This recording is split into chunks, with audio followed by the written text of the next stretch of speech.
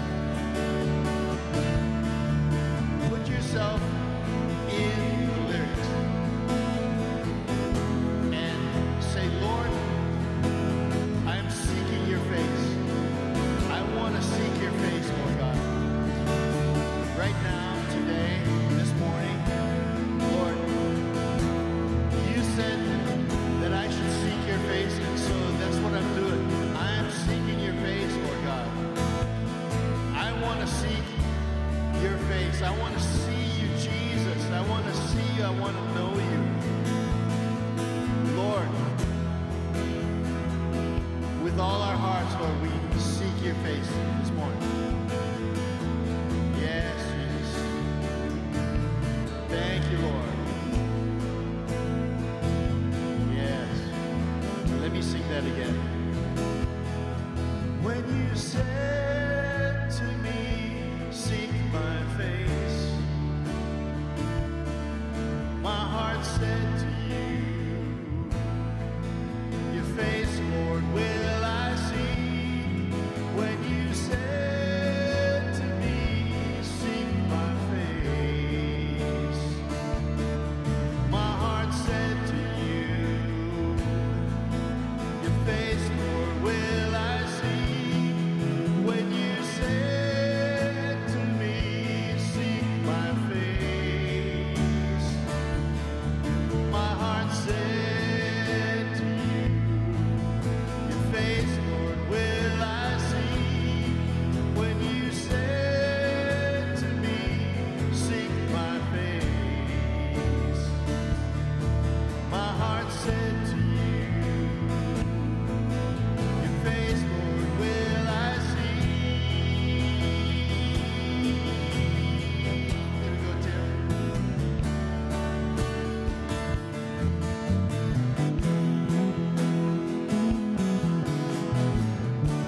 Yes, Lord. Lord, we seek your face. I want to know you. I want to see you, Lord. My heart's crying to know you. I seek you, Lord. Slow my heart. I seek your face, Lord. Know my heart. One thing have I desired of the Lord, this one thing I am seeking, that I may dwell in the house of the Lord. Every day I am living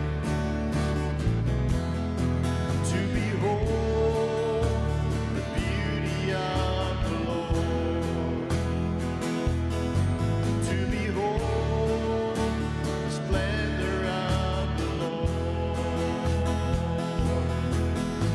The Lord is my light and my salvation. Whom shall I fear? Whom shall I fear? The Lord is the strength of my life. Whom shall I fear? Whom shall I fear?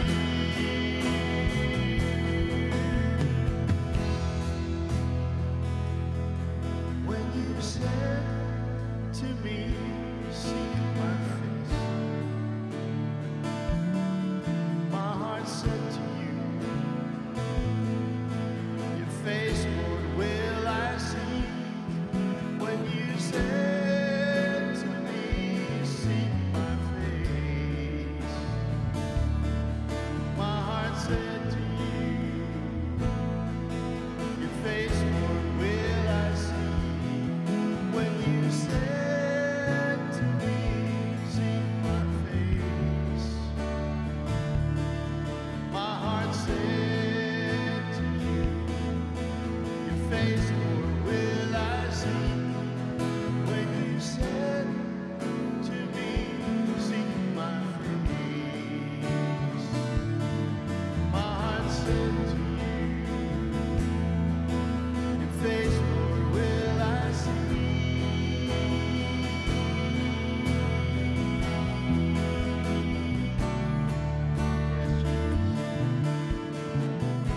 Yes, Lord, we seek your face, Lord God.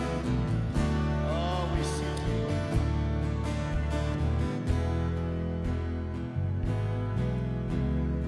One thing desired of the Lord, this one thing I'm seeking, that I may dwell in the house of the Lord. Every day I am living to behold the beauty of the Lord, to behold the splendor of the Lord, to behold the beauty of the Lord, to behold the splendor of the Lord.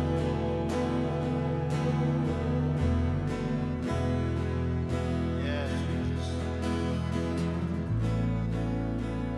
Yes, Lord, we seek your face. Blessed be your holy name, Lord God. You alone are worthy, Lord God. You alone are worthy. Hallelujah. Thank you, Jesus.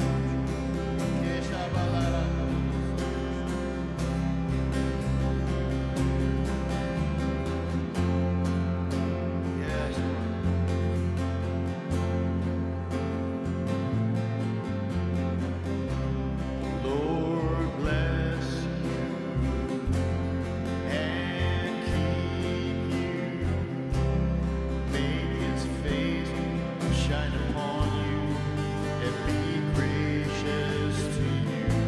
The Lord turn his face toward you and give you peace. Sing that over yourself. The Lord bless you and keep you, make his face shine upon you and be gracious to you. The Lord turn his face toward you and give you peace.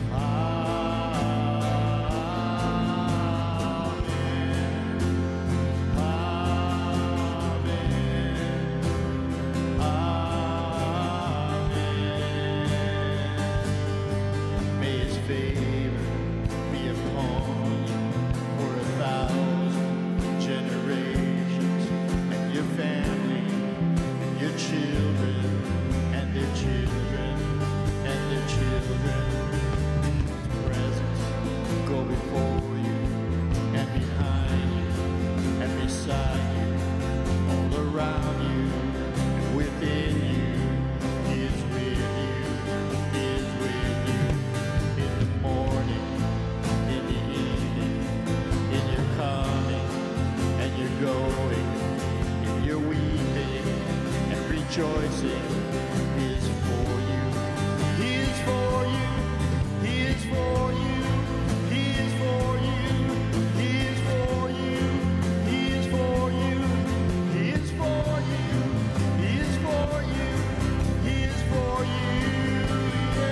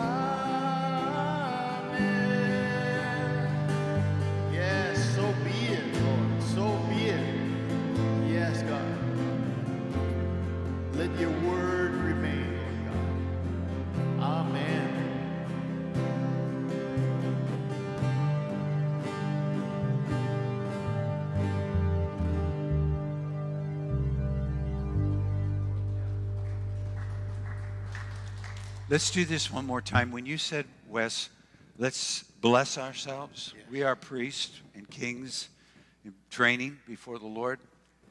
Can we sing that? And really, I started doing that. I started, may the Lord bless me. Yes. And may he keep me. May his face shine upon me. And it becomes a prayer of receiving. We don't have our overhead. Brian's in the East Coast, Boston, at a family reunion. And so we've got we have to work. We have to work like the old days when they didn't have words. But it's a song we know. Numbers chapter 6. Let me read this. So this is where this comes from. Verse 22. And the Lord said to Moses, saying, speak to Aaron and his sons, saying, the high priest, this is the way you shall bless the children of Israel. Say to them, the Lord bless you and keep you. So if you need to find it on your phone, it's Numbers 6:24. The Lord make his face shine upon you and be gracious to you. The Lord lift up his countenance upon you and give you peace. And then the promise, so they shall put my name on the children of Israel, and I will bless them. So we can do it. We can sing it together. Just one more time. The Lord bless me. Let's just receive it. Lord bless me and keep me. May his face shine upon me and be gracious to me. The Lord turn his face toward me and give me peace.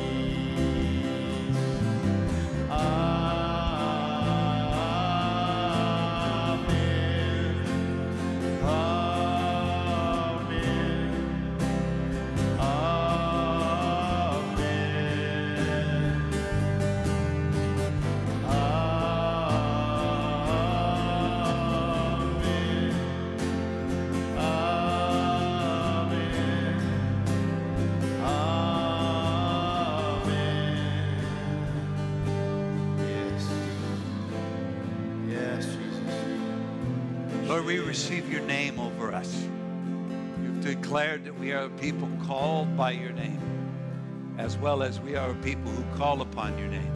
And as many as call upon the name of the Lord will be saved. Not just the day we asked Jesus, believed in our heart that he was raised from the dead by the Father, but every day, in every way, we call upon your name. We are saved in every way. We receive today the grace that we're asking for to seek your face for this season, this hour, for our families, for your living church, for your purposes on the earth. We ask for grace and receive it in Jesus' name. Amen. Amen. Go ahead and bless somebody. Welcome someone that you haven't had breakfast with. Welcome everybody online. Thanks for joining us. You're a part of this. There's an urgency, an opportunity that's definitely in front of us. I'm glad you are part of that. And if you're joining us later or catching up, repeating, receive the blessing for us as men in this hour to seek the Lord and find him. Praise Jesus. I'm going to ask, Charles to come up and give a testimony. Yep, you guys all thank God for Charles. Without he and Lisa, we would be missing a portion of our breakfast today. But Charles and Lisa, at the end of this month, first weekend of September, are moving to Fort Worth, Texas, which we have to begrudgingly right now let go and then full-heartedly let go on the last Sunday. But I'd like Charles to give a testimony because he's really carried our ministry as men. Let me see if I turn that on. Oh, yeah. Can you, we're running interference. There we go. Glory to God. Well, gentlemen, I just praise God for this men's ministry. We have always had a great time being here, and it's been marvelous. We've been coming here for about almost 4 years now. God, when we came to Camarillo to be with our daughter, granddaughter, and whatnot, as soon as we hit the ground here, I started looking. And interestingly enough, I looked high and low. And it was kind of funny because my lifelong friend said, Charles, there's a place called Jubilee. And I remember that in the day, a lot of the people that we associate with actually came to Jubilee for conferences and whatnot. So I said, okay, I've been every place else. Let me come over here. And boy, I was so pleased to be able to find this place. I've been so happy ever since. I thank God that even as we came, the heart of the ministry opened up unto us. We were welcomed with open hands. And it's just been a pleasure to be able to do our best to let our light so shine while we've been here. Blessed be God forever. It was kind of neat because my wife had the opportunity to get associated with Rosie and to really build up a nice friendship there, and they've been working together ever since. And for me, it's been great because I support her and all that she does. So that's one of the reasons why we've always been here on men's ministry and a lot of the activities that take place with regards to supporting meals and things like that. But I will tell you this, my heart has always been about ministry, about loving people, about letting my light shine. And as we are men and we get together, I always laugh because our lights, as we get together and we commune with one another, we actually cause our lights to grow. When you come into the presence of other people of God, your heart gets happy. I mean, I always think about, it's not quite the same, but in a way it is. I think about, when we think about the birth of Jesus, how when Mary met Elizabeth, all of a sudden Elizabeth, in her heart, she says the baby jumped. Well, we have the Holy Spirit inside of us. And so when we come together, especially in times like this, right, because really iron sharpens iron. And the reason why we have men's fellowship is so that we can talk, build up relationships. Because the things that I might be going through right now, maybe you've already gone through. And maybe the things that I need, you've already done. So we're able to lift up one another. But most importantly, when we come together, we cause our lights to grow stronger and stronger and stronger. And that's what I like. I like being able to come together. So when I'm with the body of Christ, it just makes my light shine. I'm so happy. That's why on Sunday mornings when I'm here and I'm seeing people, I'm greeting people, that's why my light can shine. I just like being around people of God. And you know something? We need to be able to take that light wherever we go. When we're in the streets, the highways, the byways, wherever we're at, we need to let our lights shine. And so when we're here, that builds that up. And I'm so thankful and grateful to be able to be here. And I've been so happy to be blessed by being able to be a part of this. And so even as we get ready to depart at the end of the month, I'm still believing God that more and more people are going to be coming in to support and help to build up this ministry, because God has a foundation here, and the light of this ministry is going to shine throughout this whole valley. So let your confession be that the light in this house is going to grow stronger and stronger. And this place is going to continue to be a testimony that people are coming forth because God knows where the people need to go. There are a lot of hurting people out there, and they might not have come yet, but they're on their way. And so if you haven't reached forth, if you haven't stepped out and said, what can I do to be a part of it, I ask that you consider that. But at the same time, know this: God has more people coming in to support this ministry because light exists here. The Holy Spirit is welcome in this place. So blessed be God forever. Again, I'm so grateful to have played a small supporting role. And I just do mean small. I'm just behind the scenes kind of a person. But I've enjoyed every minute of it. I thank Pastor Steve for allowing us to be able to do what we've been able to do. And again, you guys have been a blessing to me, and I've been blessed to be here. I'm kind of, it's kind of a little torn to have to leave, but yet I know God has a path for us. Sometimes, you get comfortable, and, in the natural, sometimes, we get comfortable, and sometimes we need a little nudge. But blessed be God forever. He knew where we were going to be today. He's with us every day. Each one of you, he's with you. Nothing takes God by surprise. All we need to do is by faith, trust him and listen. He's got everything under control. Well, blessed be God forever, Pastor Steve. Thank you so much. I want you, let's all stand up, because when we pray for them, and we're going to bless them. I mean, really, if we've learned anything in life is when God moves, you have to release and then go beyond it and sow. But that's so we can reap. And so we were talking, we're going to ask God for 10 Charles and 10 Lisas to multiply what we're doing. So would you release that multiplication in us? Yes. Father, in the name of Jesus, Father, in the name of Jesus, Lord, I thank you, Lord, because even as Pastor Steve has said, and even as we are in agreement with, we believe that as we go, that we're being sown into that other piece of the body of Christ, into that other body, but we're being sown.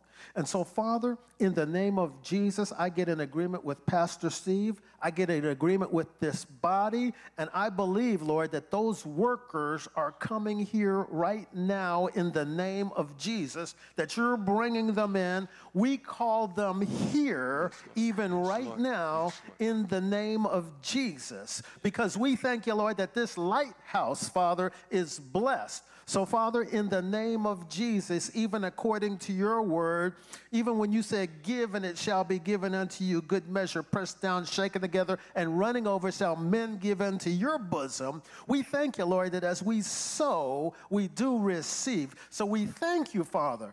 We thank you, Father, for the infilling, for the fulfillment of that with regards to workers in this ministry, in Jesus' name. And Father, bless all the men.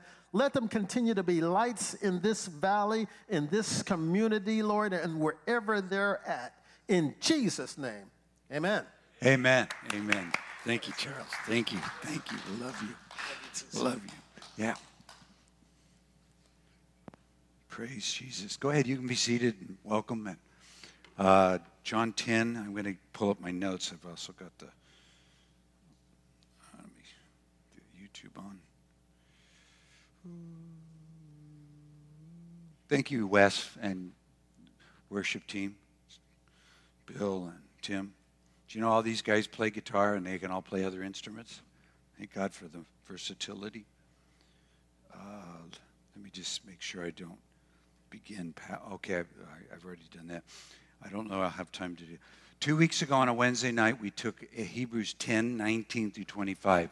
We made a path from starting there and went all the way around each portion of the verses, all 7 verses, and practice this stepping into the throne room of grace before the face of God, through the boldness of the blood, through the veil of the flesh of Jesus, with a high priest over us, drawing near with a true heart, full assurance of faith, having our hearts sprinkled from an evil conscience, our body washed with pure water, and then holding fast the confession of faith.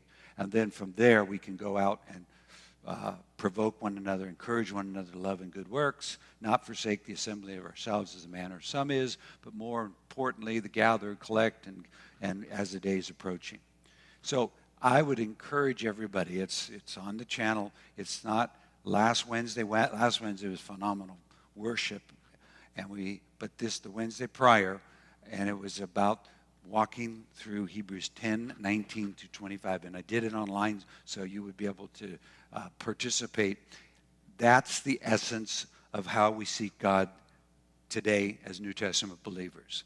But rather than taking the nuts and bolts of that because it's there and you can go and get it, I want to go a step further back into the essence of what it is that God's doing when we seek his face. Or why would we say, hey, it's time to seek the face of God? Or why would that ever become a season to do so, and what's the purpose? So, therefore, I'm going to start, I may do that. I'm going to start at Hebrews 10. If you'll let me find where I am. How many have heard the term before? It's time to seek the Lord, seek his face, seek God. You know, it was a much more prominent thing in the Pentecostals and even in the Charismatic, because it was something that was kind of thought of, there's something God's trying to do that I need to pursue him in order to obtain it. And it probably was very fresh because for about 50 years before Azusa Street and the tongue-speaking phenomenon of the Holy Spirit baptism, there was a remnant of people seeking that which the Scriptures declared that some said was already fulfilled, and others said it can't be because we're not having tongues, we're not finding that manifestation of tongues. So there was a remnant of people beginning in Kansas, moving to Texas, and then finally Brother Seymour, that just kept in pursuit. So we've been blessed ever since the charismatic renewal that all of those wonderful things have become readily available. And it used to be, for instance, you had to seek God for the baptism of the Holy Spirit, which could lead people into lots of struggles, and a lot of crazy things would happen, and people made fun of that because somebody would say, let it go, and somebody would say, hold on. But the one thing we've lost now that it's readily available, and we can lead people into the baptism of the Holy Spirit in a few minutes, get them speaking in tongues. It's there. Is that we can be like the church was 150 years ago, thinking we pretty well got it all, and there's nothing more to get that's not been already given. And I think we're right now, I feel for me, I'm in a big season of knowing there's so much more that yet to be received. And I think as men, if we will come into that humility, there's a possibility of a great blessing ahead of us. And we won't have to be a people that, what happened with Jesus was here. Nobody could see any value of what, here was the Messiah waiting, coming, And people were wondering, well, what's the big deal, We already got it all. We already figured it out. We know what we're doing. We know where we're going as a nation.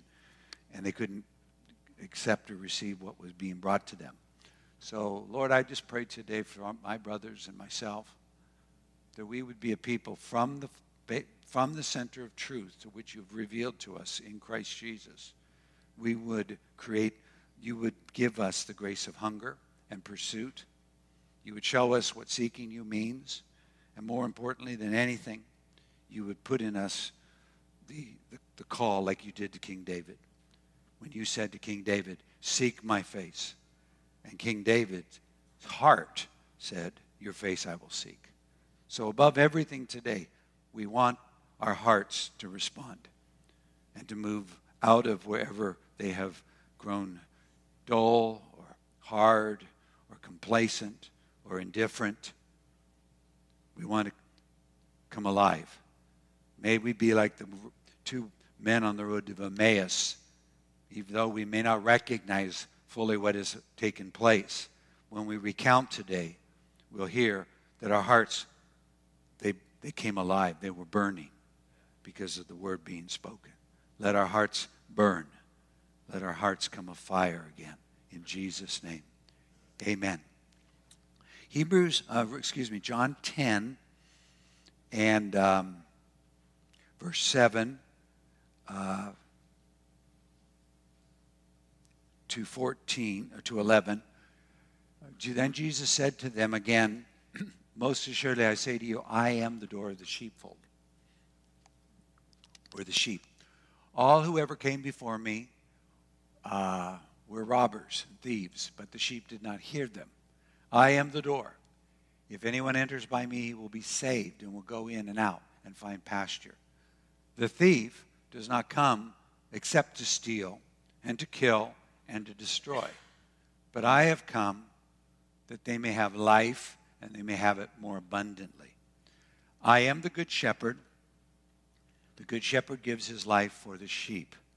Now, if you'll jump to verse 25 or verse 22, this is a month or two later, same chapter, but a month or two later during Hanukkah, Feast of Dedication.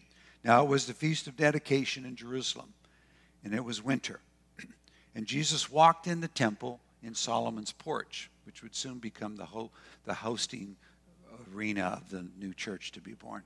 Then the Jews surrounded him, and they said, how long do you keep us in doubt? If you are the Christ, tell us plainly. Jesus answered them, I told you, and you do not believe. You see, the reason we don't hear is we don't believe. We have to keep receiving what we're hearing in order to hear more of what's being said. Then the works that I do in my Father's name, they bear witness of me. But you do not believe because you are not my sheep, as I said to you. Now, back to the portion that we just read. My sheep hear my voice, and I know them, and they follow me. There is the essence of seeking the face of God and the purpose for which we must give our attention and to be known. I've shared this, men. The only thing I do not want to hear is, I don't know you. You can tell me everything else, as long as I've been known by the Lord, that I'm in. And it may have less than my reward that I could have had, but I'm not going to be sent out because I've practiced lawlessness and never submitted to being known by Jesus. But that's not an easy thing to do. First off, we have to hear his voice. The voice of God is in the Holy Spirit and the Word of God. I know this is maybe like, well, why are we keep on this one little thought? Because in my heart, I'm still learning to do this, and now more than ever feel the necessity to find the Lord in the new thing that he's saying and hear him. When I hear him, he doesn't come to affirm me in my life. He comes to convict me and bring me into his life. So it's never the kind of, oh, Steve, you're awesome. I love you. Man, wow, cool. We're going for it. Let's just keep doing what we're doing. There is real, genuine love. I mean, I know no one else who loves me more than Jesus and will speak. But his words are to wash me. His words are meant to present me to himself, a bride, a glorious church, without spot or wrinkle. His word is testing me. So when I hear his voice, which I hear in the Holy Spirit speaking and in the Word of God, without the Word of God, you can't know if you know the truth or not. Jesus made that point very, very clear over and over and over again. He said, then I know you. So I now come into an understanding. Tomorrow we'll share about this, and I hope you'll help me. And then Wednesday we're going to start practicing a little more of how to intentionally be in the Word of God and hear God speak. But when I encounter the Lord, I will be undone. I will not stand up. If I'm asking for one thing in my life right now, Jesus, stand up so I can fall down. And I'll be a dead man. And I don't want to get up until you put your hand on me. And I don't want to get up until the iniquity that you want to identify in me is undone, removed, taken off. And iniquity is, it creates all kinds of perversion, but it begins with the simple, I will. I'll do it my way. I know what I'm doing. I know what I need. I don't need any more. Don't tell me what I need. And that, once that gets in our heart, whether it's to our spouse, to our children, to anybody, and it becomes an attitude to God, and it becomes a hardening of a heart. So when we hear his voice, it's to know him. When we moved 2 years ago to the beach, through a series of events that weren't any of ours, I thought, wow, this is the greatest thing. I'm going to be able to go and be close to the ocean. I always meet the Lord there. I'm going to get to surf. And it wasn't before we had moved in, the Lord said to me, I brought you here to know you. Now, I know that when I'm being known, I'm being undone. I'm not being boosted up. Because my flesh doesn't need a boosting. My flesh needs a cross. And that part of my flesh that's showing up, God says, we're going to do something wonderful, but it's going to be me, not you. And therefore, I'm going to deal with you. So I hear his voice. He knows me. When he knows me, I'm undone. Now that I'm undone and I see him for who he is, or as I want to say to every one of us, if I see Jesus, I will see me. First, I'll see me in me, my flesh. Like Isaiah, when he saw the Lord high and lifted up, Adonai, our Lord Jesus, and his train filling the temple and the glory of God and the seraphim crying, holy, holy, holy. The whole earth is full of your glory. And everything shaking, he cried out, woe is me. I am undone, for I am a man of unclean lips, and I dwell with the people of unclean lips. Prior to that, for 5 chapters, he preached toward Israel, calling them out of their sin back into their covenant. Now he's identified with Israel in their sin and needs cleansing. And when he gets that cleansing, which is a coal from the altar, which you got to be pretty desperate to put your lips toward a burning coal. But the angel brings the coal out of the altar and puts it on his lips. And then he says, your iniquity has been taken off of you, and your sin has been removed, purged. And so he's been undone. He's seen himself. The remedy, which is only Jesus Christ, only what God has accomplished, only what comes from heaven, has been applied. And now he hears heaven. This time, Father, Son, Holy Spirit. Who shall we send? They speak to amongst themselves. Who shall we send? Not who shall I send? Who shall we send? And now this man who was undone, who was woeing and undone, who's now been purged and cleansed, says, here am I. Send me. I don't believe you can't. You can be 80, you can be 90, you can be 120, you can be 12. But you have to hear God to be sent. You have to encounter him in a moment that you're wanting and welcoming that. So I share that because all of a sudden he says, here am I, send me. And all of us who know, and you know the Bible well enough, Isaiah from that point on, all he speaks is Messiah, Messiah, Messiah, Messiah, Messiah. But God gives him a message. The message he gives to Isaiah is, I want you to go and declare, seeing you will see and not perceive.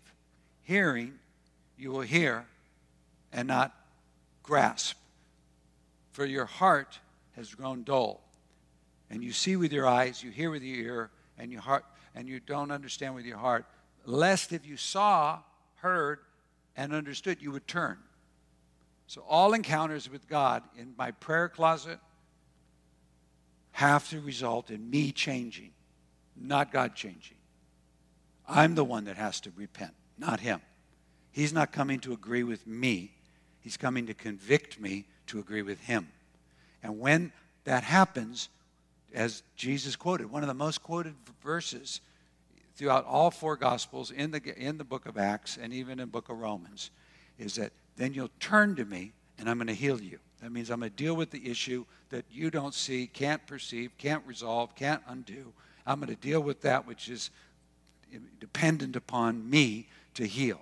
And when I heal it, now all of a sudden we've got another opportunity to go forward together. So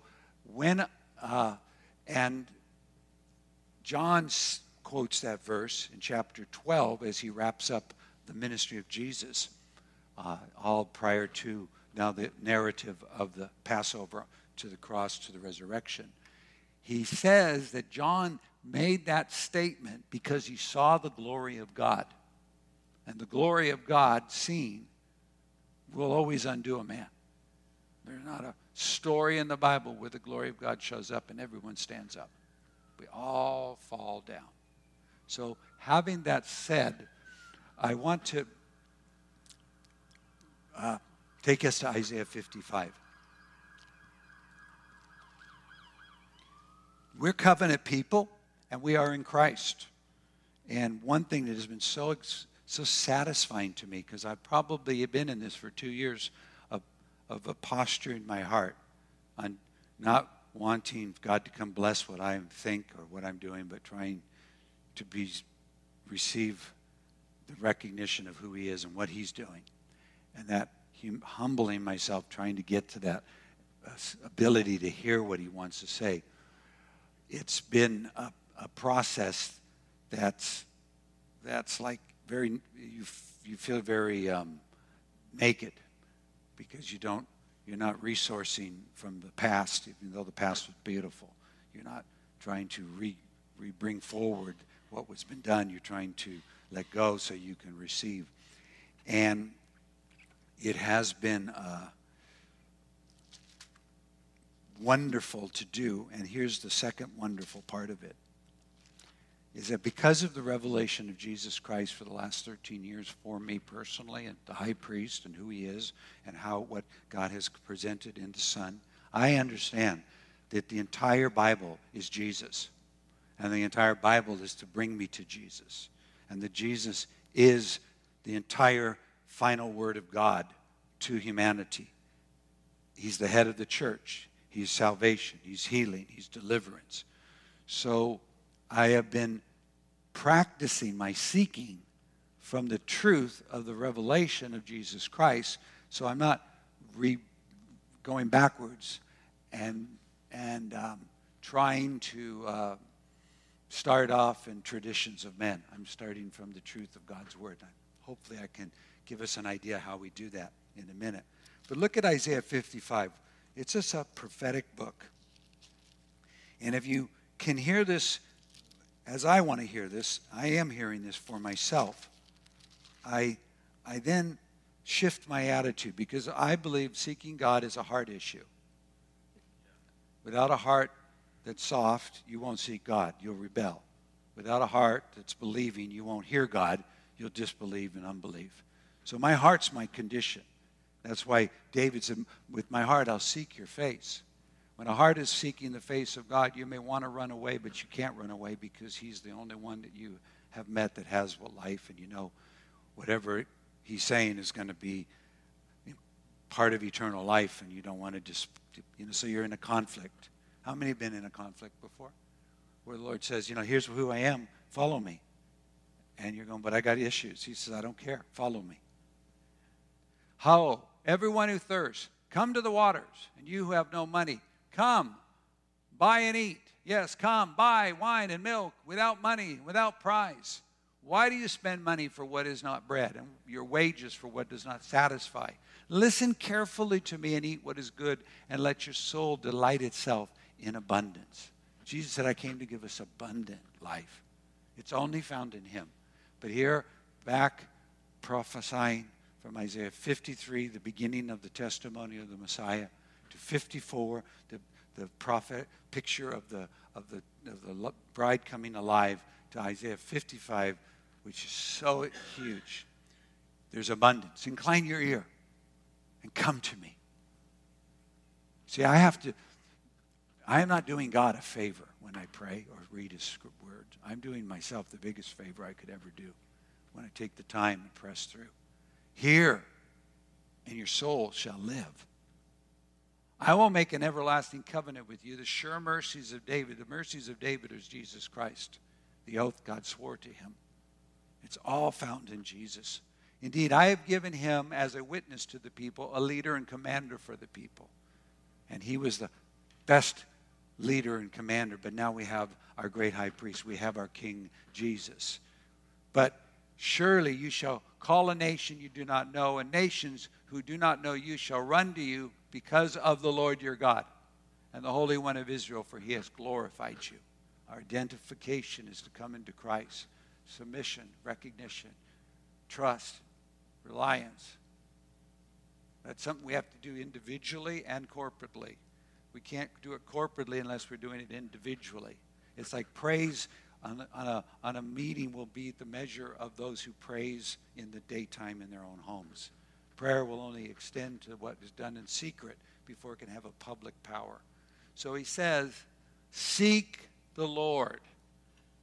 And I heard this phrase this morning, while he may be found. Call upon him while he is near. I do believe in my heart there is this opportunity being presented to the living body of Jesus to turn aside from other things and to put our eyes on one thing, to seek the Lord, to be found, to find him, to call upon his name while he's near, to acknowledge a moment. Hebrews 3, Hebrews 4. 3 times he says, today, if you'll hear his voice, do not harden your heart as they did in the day of rebellion when your fathers tested me. So there's a great possibility when God starts speaking, we don't listen. When he starts revealing himself, we can't see. Our eyes are dimmed, blind. Our ears are dull. So the purpose of seeking is to prepare one, to receive one who's coming. He is so kind to us to tell us in advance, guess what? I'm coming. Seek me because I need to have some conversations because I need to know you. And we'll do better if we know each other individually now so that I can then lead you in the way I'm calling you to go. So seek the Lord while he may be found. Call upon him while he is near. These are promises eternal in Jesus. Let the wicked forsake his way, and the unrighteous man his thoughts. Let him return to the Lord, and he will have mercy on him, and to our God, and he will abundantly pardon. For my thoughts are not your thoughts, nor are my ways your ways, says the Lord. So back to verse 7 again. Let the wicked forsake his way, and let the unrighteous man his thoughts. Let him return to the Lord. Psalm 139, we all love the psalm about us being fearfully and wonderfully made and how David declared that truth. He says, you have searched me. That's the first verse. And the word search is to penetrate. It's a piercing. It's a cutting into the very heart. And then at the very end, in the last 2 verses, he says, search me, pierce me, know me, yada, know me, and test me, and see if there be any wicked way in me, and lead me in the way of eternity. This is the King David. There is no, like I said, it's not to, we've got to man up And let Jesus deal with us and not tell him not to be quiet about any things we don't want him to talk about. He's after the thing that's hindering our future.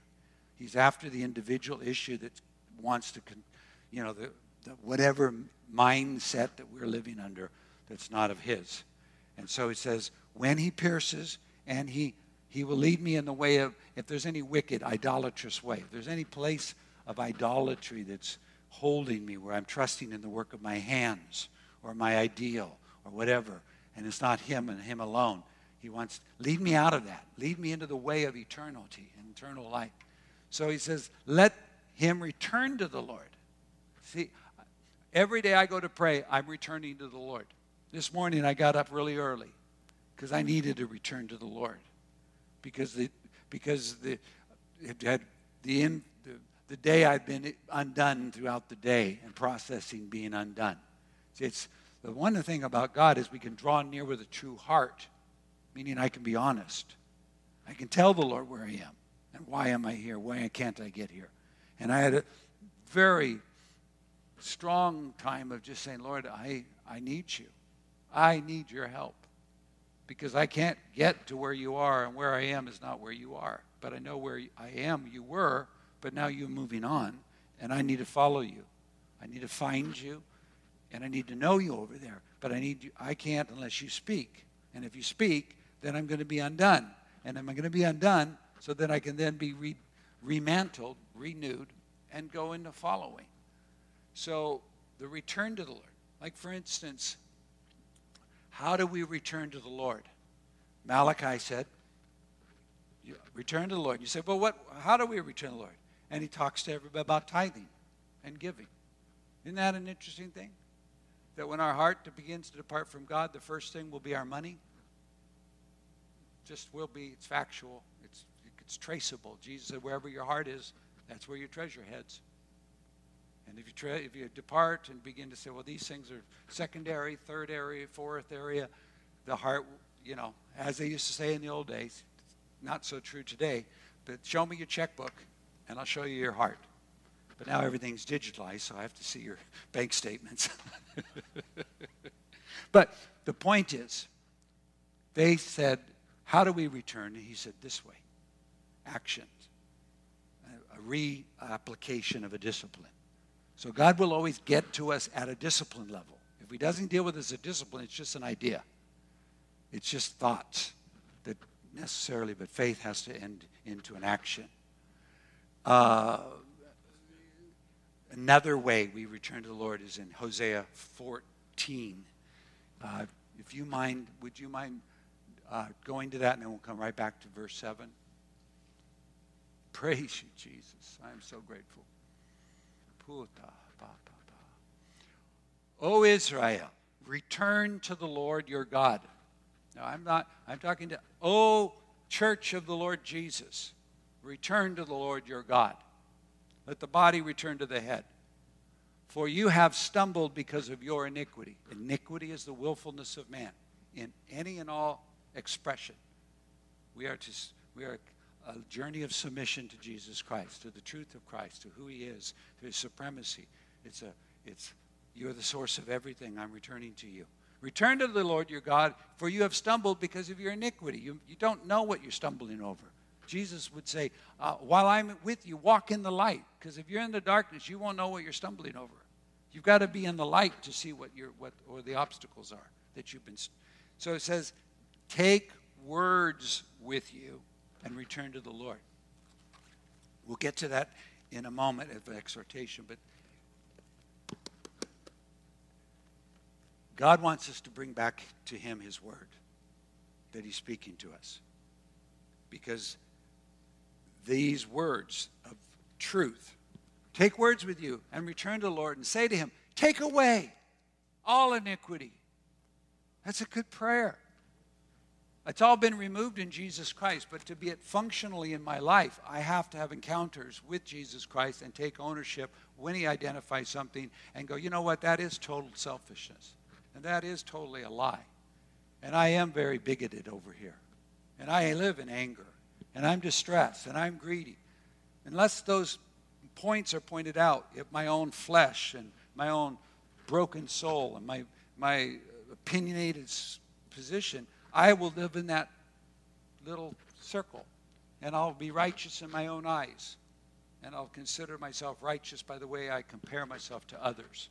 And because I'm not as bad as others, I'm better than them, therefore God receives me. A lie. I'm only received in Jesus Christ. I couldn't even stand a millisecond in his presence without burning up. He's a consuming fire.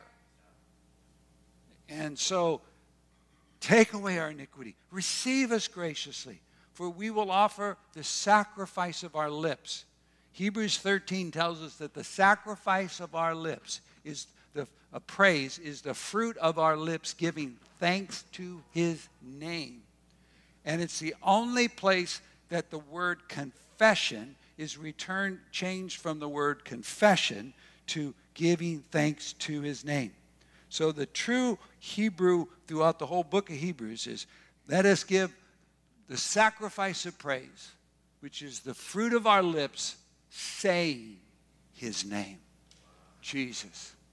Because if I call on his name, I'll be saved. Jesus. If I call upon him in the midst of my troubles and struggles, Jesus. Jesus. And that is praise.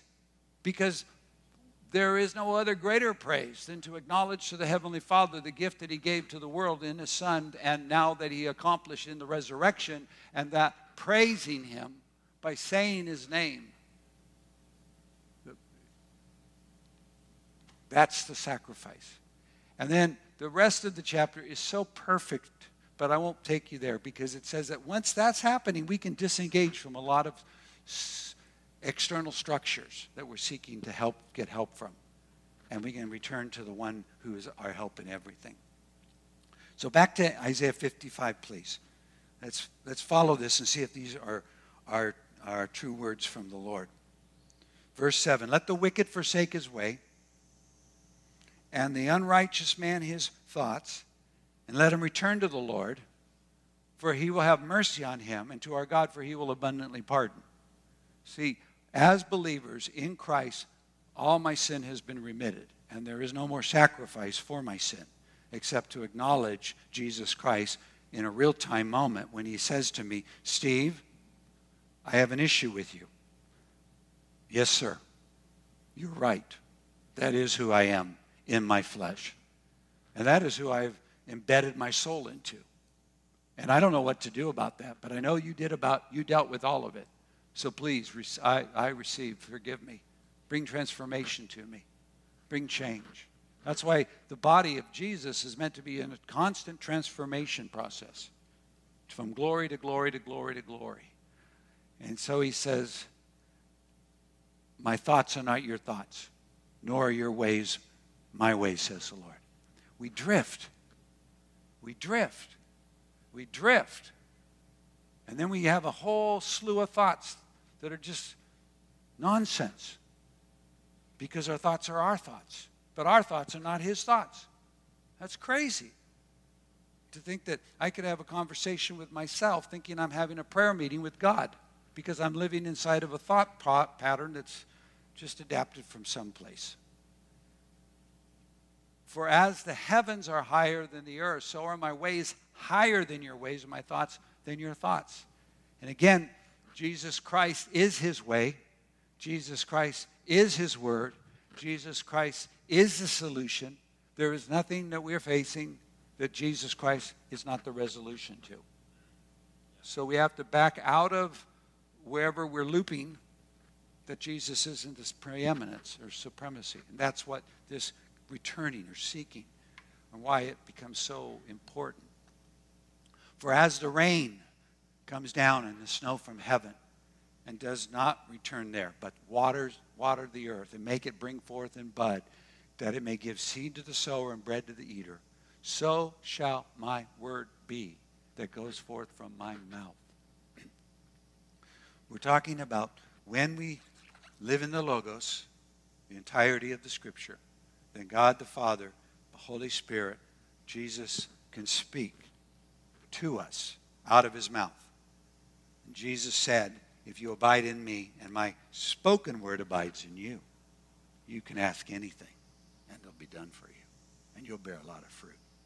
But he first had to say to his believing believers, I need you to abide in my logos, and then you'll be my disciples, and you'll know the truth, and the truth will make you free. And because these were God-seeking Jews, they said, we're not, what are you talking about? We're not in any of those blatant sins. We're not living as the Gentiles. We're a covenant people, sanctified and all that. And they just got offended. And then Jesus had to go past the offense, because God will always offend me first. They used to say, and still do, God offends the mind to reveal the heart. He offends what's inside my thinking, my concepts, to reveal the state of my heart. If I get upset, then it's because I have a heart condition, not an opinion issue that have been challenged. It's an offense. So he says, it will accomplish what I please and prosper in the thing for which I sent it, which is a returning, submitting back to the Word of God. The Word of God is truth. The Word of God will be fulfilled. The Word of God has been spoken. It has been completed. It is accessible. It is in Jesus Christ. And it's like, so my returning is like a beginning point always of just resubmission to Jesus and his words and Father's testimony. On Wednesday, we're going to go through 1 John chapter 5, where we talk about the testimony God has given concerning his Son and the power of that statement. For you shall go out with joy, be led with peace. The mountains, the hills shall break forth into singing before all the trees of the field. They'll clap their hands. Instead of the thorn shall come the cypress tree. Instead of the briar shall come the myrtle tree. And it shall be the Lord for a name of an everlasting sign that shall not be cut off. Simply because a people returned and submitted again to the truth of God's word in action and function. So that's for me what's happening. Now, Deuteronomy 4:29, Moses has to make a statement. It's the whole chapter is a perfect chapter, because he basically recounts the glorious history of Israel. And you can read it and turn it around and just say, God has called a people for himself out of the world and out of sin, and called us by the name of his Son, Yeshua. And this has never been heard of, that God would go and redeem out of every people and tribe, nation, and tongue a people for himself. But then he has to say in verse 28, go one verse up, because he has to say to them, you're all going to go into idolatry. You're all going to just take the ways of the world and readapt them and repackage them and resubmit to them and drive me away from you. And I'll have to drive you away from me. And so he says, go verse 27. So he says, here's the outcome. And it's not, again, if you just admit it, then you don't have to deal with it as though some horrific moral issue. We just are drifters. We're wanderers. We're fleshy creatures until we become spirit disciplined. We're soulish until we let that soul go on the cross and deny some of its demands. It's just a conflict that none of us want to admit. But Jesus didn't say, he said, if you want to be my disciple, you'll have to deny yourself. You have to take up your cross, and you have to follow me. And the cross is that thing in my life that I don't want, that I can't resolve, that I was put there by someone else, and I don't know what to do about it except to pick it up and keep following Jesus. So the Lord will scatter you among the peoples, and you'll be left few in number among the nations where the Lord will drive you. How does that? I don't mean that in any kind of discipline of, I hate you, I'm now sending you all into exile. No, it's, I can't live with you. I have to let you have your way. You've got your own ideas about what I believe and what I think, and your value system's not mine. So I'm going to let you have your value system and have your way, and then we'll see where you are. Now, God put all our ways on Jesus and our iniquity on Jesus, so we can return so quickly. You see, that's the beautiful thing. As New Testament believers, we can return intentionally and completely forgiven, fully, to the fullest extent that God would reveal to me in my present state. I can be immediately recovered and thankful and worshipful. So he says, and there you will serve gods, the work of men's hands, wood, stone, which neither see nor hear nor eat or smell. And that's those times when our life is futile. It's not working. We're practicing everything we know to do. We're trying to work it in this system, this way, that way, and it's just not doing anything because we're serving systems of idols. Work of our hands is an idol, according to Scripture. It's something we build. It's a system we create. It's a means of salvation. Yes, we include it inside of Christ and a wonderful kingdom, but nevertheless, in the heart of the matter, it's a means to get something, and it's kind of its own entity. And God knows those things. I don't. I never know them until I know they're not working, until I find I got to find something. So, but from there you will seek the Lord. This is Moses in the book of remembrance before they've crossed the Jordan and possessed the land. From there you will seek the Lord your God. From there you start in where it isn't satisfying, where life is not working. I don't come and now say, God, I need you to do this and make it work better because what I'm doing, I want it is not working, so I need you to make it work. I have to begin and go, God, I don't know if what I'm doing is what you're doing and how you're working. I need to seek you. I need to find you. And you'll find him if you seek him with all your heart and with all your soul. Now, picture this. When you are in distress and all these things come upon you in the latter days, when you turn to the Lord your God and obey his voice, seeking, hearing, obeying, knowing, being known, following. For the Lord your God is a merciful God. He will not forsake you, nor destroy you, nor forget the covenant of your fathers, which he swore to them. For ask now concerning the days that are past, which were before, since the day that God had created man on earth, and asked from one end of heaven to the other, whether any great thing like this has happened to anything like that you have heard. Did any people ever hear the voice of God speaking out of the midst of fire as you have heard and lived? But we are in a higher covenant. We are the living church of Jesus Christ. We have the opportunity, not just the opportunity, but the charge. My sheep hear my voice. And Hebrews 12 tells us very clearly that voice is shaking the earth and the heaven. And it's shaking anything it's made man-made, until God, only the things that are unshakables remain. So there's a lot of things that are dismantling because they are not of God's, they're falling apart because they're being shaken. Or did God ever go and take for himself a nation from the midst of another nation?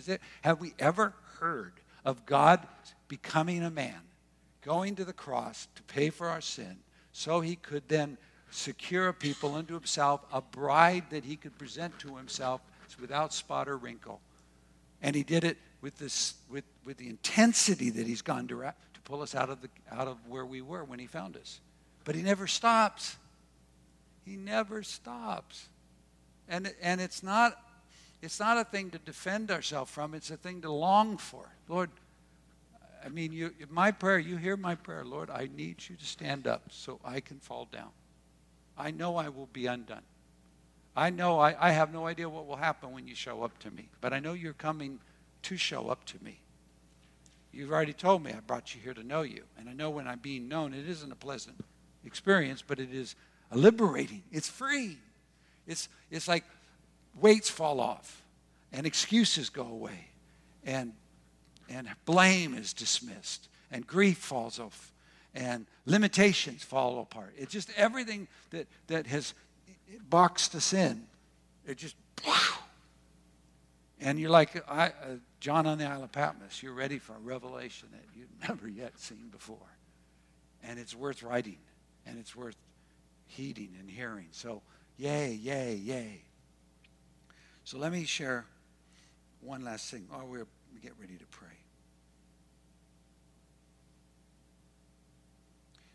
Go with me, one last thing, to James chapter 4. James and Peter are pretty hardcore believers. And when they write, they don't mince a lot of words. And therefore, I want you to hear this, and I want to hear this as a heart attitude. Okay? Because for all the reasons I won't get into, we don't hear truth very well. We reject it rather than welcome it because it seems to point the finger about us being a bad, incomplete person, rather than God saying, no, in my completeness of my Son, these are unacceptable attitudes of the heart. I want the heart issues resolved. So I'm coming to point in that place. And if you become comfortable, it's never comfortable. It's never comfortable because you're so naked when that's happening. And we're all known naked. We're all naked before the Lord. We're naked. We're not clothed in front of Jesus. So he sees everything for what it really is. And we see everything for the way we've presented it to be. So he's trying to dismantle our presentation so he can give us that encounter. So he says, where do wars and fights come from? James chapter 4, verse 1. Do they not come from your desires for pleasure that war in your members? You lust, do not have. You murder, covet, cannot obtain. You fight and war. You do not have because you do not ask. This is not a message to unbelievers. This is a message to believers, to disciples, to followers of Jesus. So he's saying, okay, you've got stuff that's going on that's not working. It's creating a lot of destruction.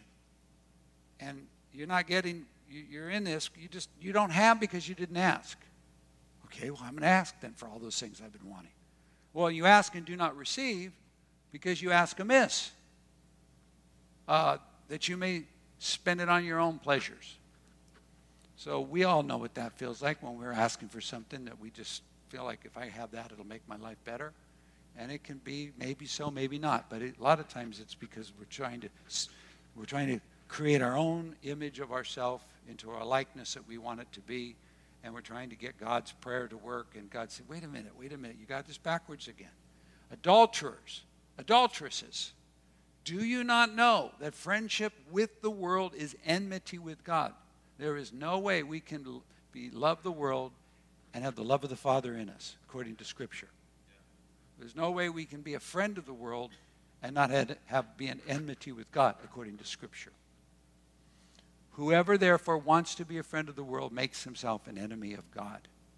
Now, God does not dismiss me, cancel my salvation, and send me to hell. He just distances himself, leaving me to the situation till I wake up and go, it was better in my Father's house before I had my own way. I'm returning. I'm returning. I'm returning. Do you not think that Scripture says in vain, the Spirit who dwells in us yearns jealously? Holy Spirit is the name of jealous. One of God's names is jealous. So he says there's a conflict when I'm pursuing what God is not pursuing, when I'm wanting what God does not want for me, when I'm trying to do what I think has to be done that he's not saying must be done, and we're in this conflict. And so he says he gives more grace. Therefore, he says God resists the proud, but gives grace to the humble. So humility is every blessing has to be accessed to humility. I am not able, God, you are. I cannot accomplish this, God, you have. I am not capable of believing, but I receive what you've said. I submit to the truth. I submit to Jesus Christ. And it's a bowing. Because then he goes on, he says, therefore, submit to God. Resist the devil, he'll flee from you. You cannot get the devil to flee until you submit it. Meaning I have to submit to God. And I'm in a battle. My issue is with God. Once me and God are squared away, everything will take its course according to his will. And until it's squared away, then it's all just a classroom instruction. Draw near to God. He will draw near to you. That's seeking God. So that's a posture. Cleanse your hands, you sinners. It means recognize what our hands have touched that are not of God, where we've missed the mark, what we've built that's not of God, what we're doing that's not of God. Cleanse our hands. How do I cleanse my hands? Lord, I ask you to please separate me and my actions and my works from what is not yours, because I don't want to miss the mark. So I'm pausing. And a lot of times seeking God is a pausing part of our life, where we're not running hard with what we already know. We're recognizing something's changing. I don't know the way I'm going, so I need to let go. Let go. Put it open-handed. Purify your hearts, you double-minded. So my heart can have divided thoughts. I can have a believing heart, a doubting heart. I can have a soft heart in one area, hard heart in another area. So it's got to purify. It's got to be one heart, one singular, simple heart. Lament, mourn, and weep. Let your laughter be turned into mourning and your joy into gloom. Wednesday, in our noon prayer time, we were seeking the Lord for the evening service of worship. And so we did some worship, and then we just started to present ourselves to be a people that would be pleasing to the Lord, that this worship would please him, that it would be to him and not for ourselves.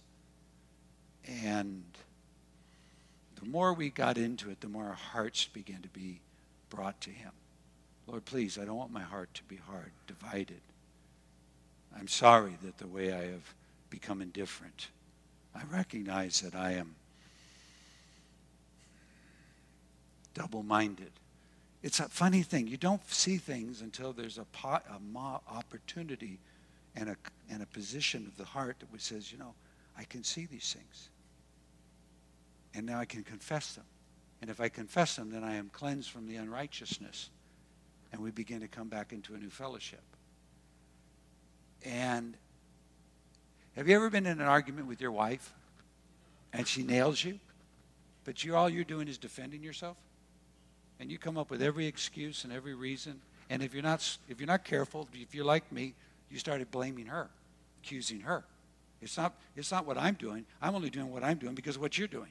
You're the cause of what I did. It was the woman you gave me, God. You ever been there? You know, it just heightens. It just escalates. You don't go anywhere until somebody snaps. And then later, the only way out of it is to come into repentance. Please, that was wrong of me. Please forgive me.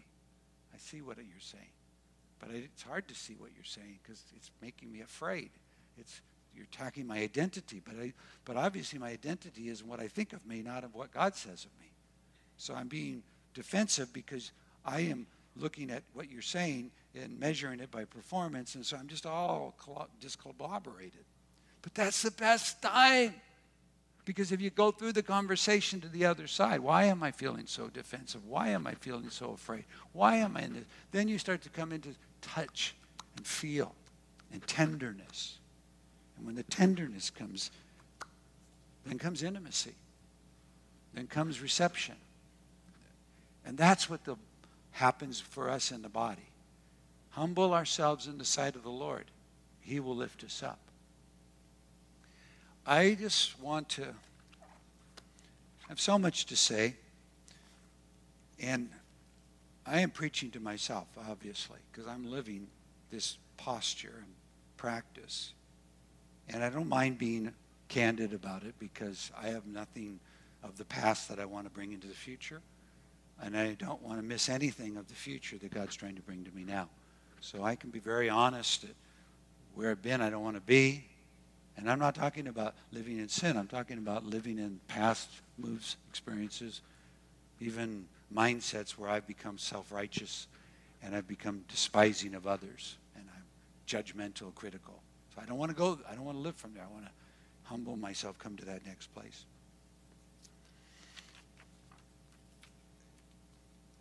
Jesus is the truth. In Ephesians 4:21, it says the truth is in Jesus. So every time I am brought to the truth in the Scripture, he said, sanctify them by thy truth, Father. Your word is truth. The Logos is truth. It's to bring me to Jesus. And it will change my behavior. Verse 22, put off the former conversation. But it doesn't change my behavior to get to the truth. The truth has to come to me to change my behavior. And I begin to go, oh. The Bible says in James chapter 5, if anyone wanders from the truth and someone returns them, they've saved a soul from sin and covered a multitude of sin. Saved a soul and covered. Wandering from the truth. Drifting from the great salvation. It's happening. And it happens to me continually. And especially after a long season of fruitful service or hard labor or conflicts. I drift away. I wander. You say, well, I don't know if I'm wandering from the truth. Well, when was the last time you were in your Bible? Are you reading the scriptures we're reading? Do you have a better reading pattern? Are you more demanding than what I'm asking? Go for it. But I want to put a challenge to men. You got to read this Bible. It's going to soon become lovers of truth will have an access to the revelation of Jesus Christ. That those who have not received the love of the truth will be deluded and not able to see. The chasm is going to get bigger. As an example, take today's reading and just the New Testament, but in fact, all today we read was Acts 18, 2 Peter chapter 1 and 2, and 1 Samuel 25 and 26. And just read them today to yourself and see if what I have just taught is not addressed inside of those portions of Scripture. You say, how could that happen? It's because the entire Bible says the same thing every day, every way, to bring us to Jesus. And only by submitting to this, when I'm disconnected from where I don't know where to get to. I can't get there just by Spirit. Without the truth, Spirit and truth. And I close with this. Smith Wigglesworth, recorded prophecy, said there would come a time at the last days when it would not be the people of the Spirit and people of the Word, but the Spirit and the Word would become of one embrace by the people. And then would become the Great Awakening, a great revival. So it's not an either or, it's a both and. So I just beg you, join me. And let's seek God together. Find your location, regain your hour, read the Bible when you don't want to. Make it the first thing you do, not the last thing you might do. He's near. He's near. And he's coming. And we're wanting to get the oil in our vessel, not no oil. We're wanting to be ready to respond when the Master comes. I'm not talking about the second coming or the rapture. I'm talking about just the next movement of God in the midst of his beloved bride. Amen. Thank you. So let me pray. Father, in the name of our Lord Jesus Christ, would you move in us as men? Would you grant us each right now a charge? May we be as David and hear you say, seek my face. And whatever that means, may our heart respond and say, your face I will seek. May we give the time it requires in your scriptures and in your spirit. May we be relentless. May we not be afraid of admitting or acknowledging of fruitlessness and captivities. And may when you address us, we not refute you, but agree with you. And may you know us, Jesus. Know us, know me, that I might follow you into this next place of identification in Jesus Christ. Do it for us, do it for our families, do it over our children, grandchildren, do it in your community, do it in your body. We're asking for this all, Father, in the glorious name of Jesus Christ. Amen.